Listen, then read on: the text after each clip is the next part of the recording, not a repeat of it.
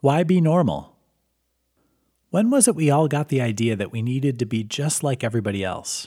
Somewhere, somehow, the idea of standing out became scary. The problem is, it's impossible to be a dreamer when you're doing what everyone else is. Big goals require thinking outside the box. You need to stand out if you expect to stand up and do great things. So who cares when someone else tells you your goal makes you a little weird? There's innovation to be found in eccentricity. Creative sorts never fit comfortably in predetermined molds. The best part? By being an original who dares to try something new, you're setting an example to those around you and giving them permission to do the same. Win-win all the way around.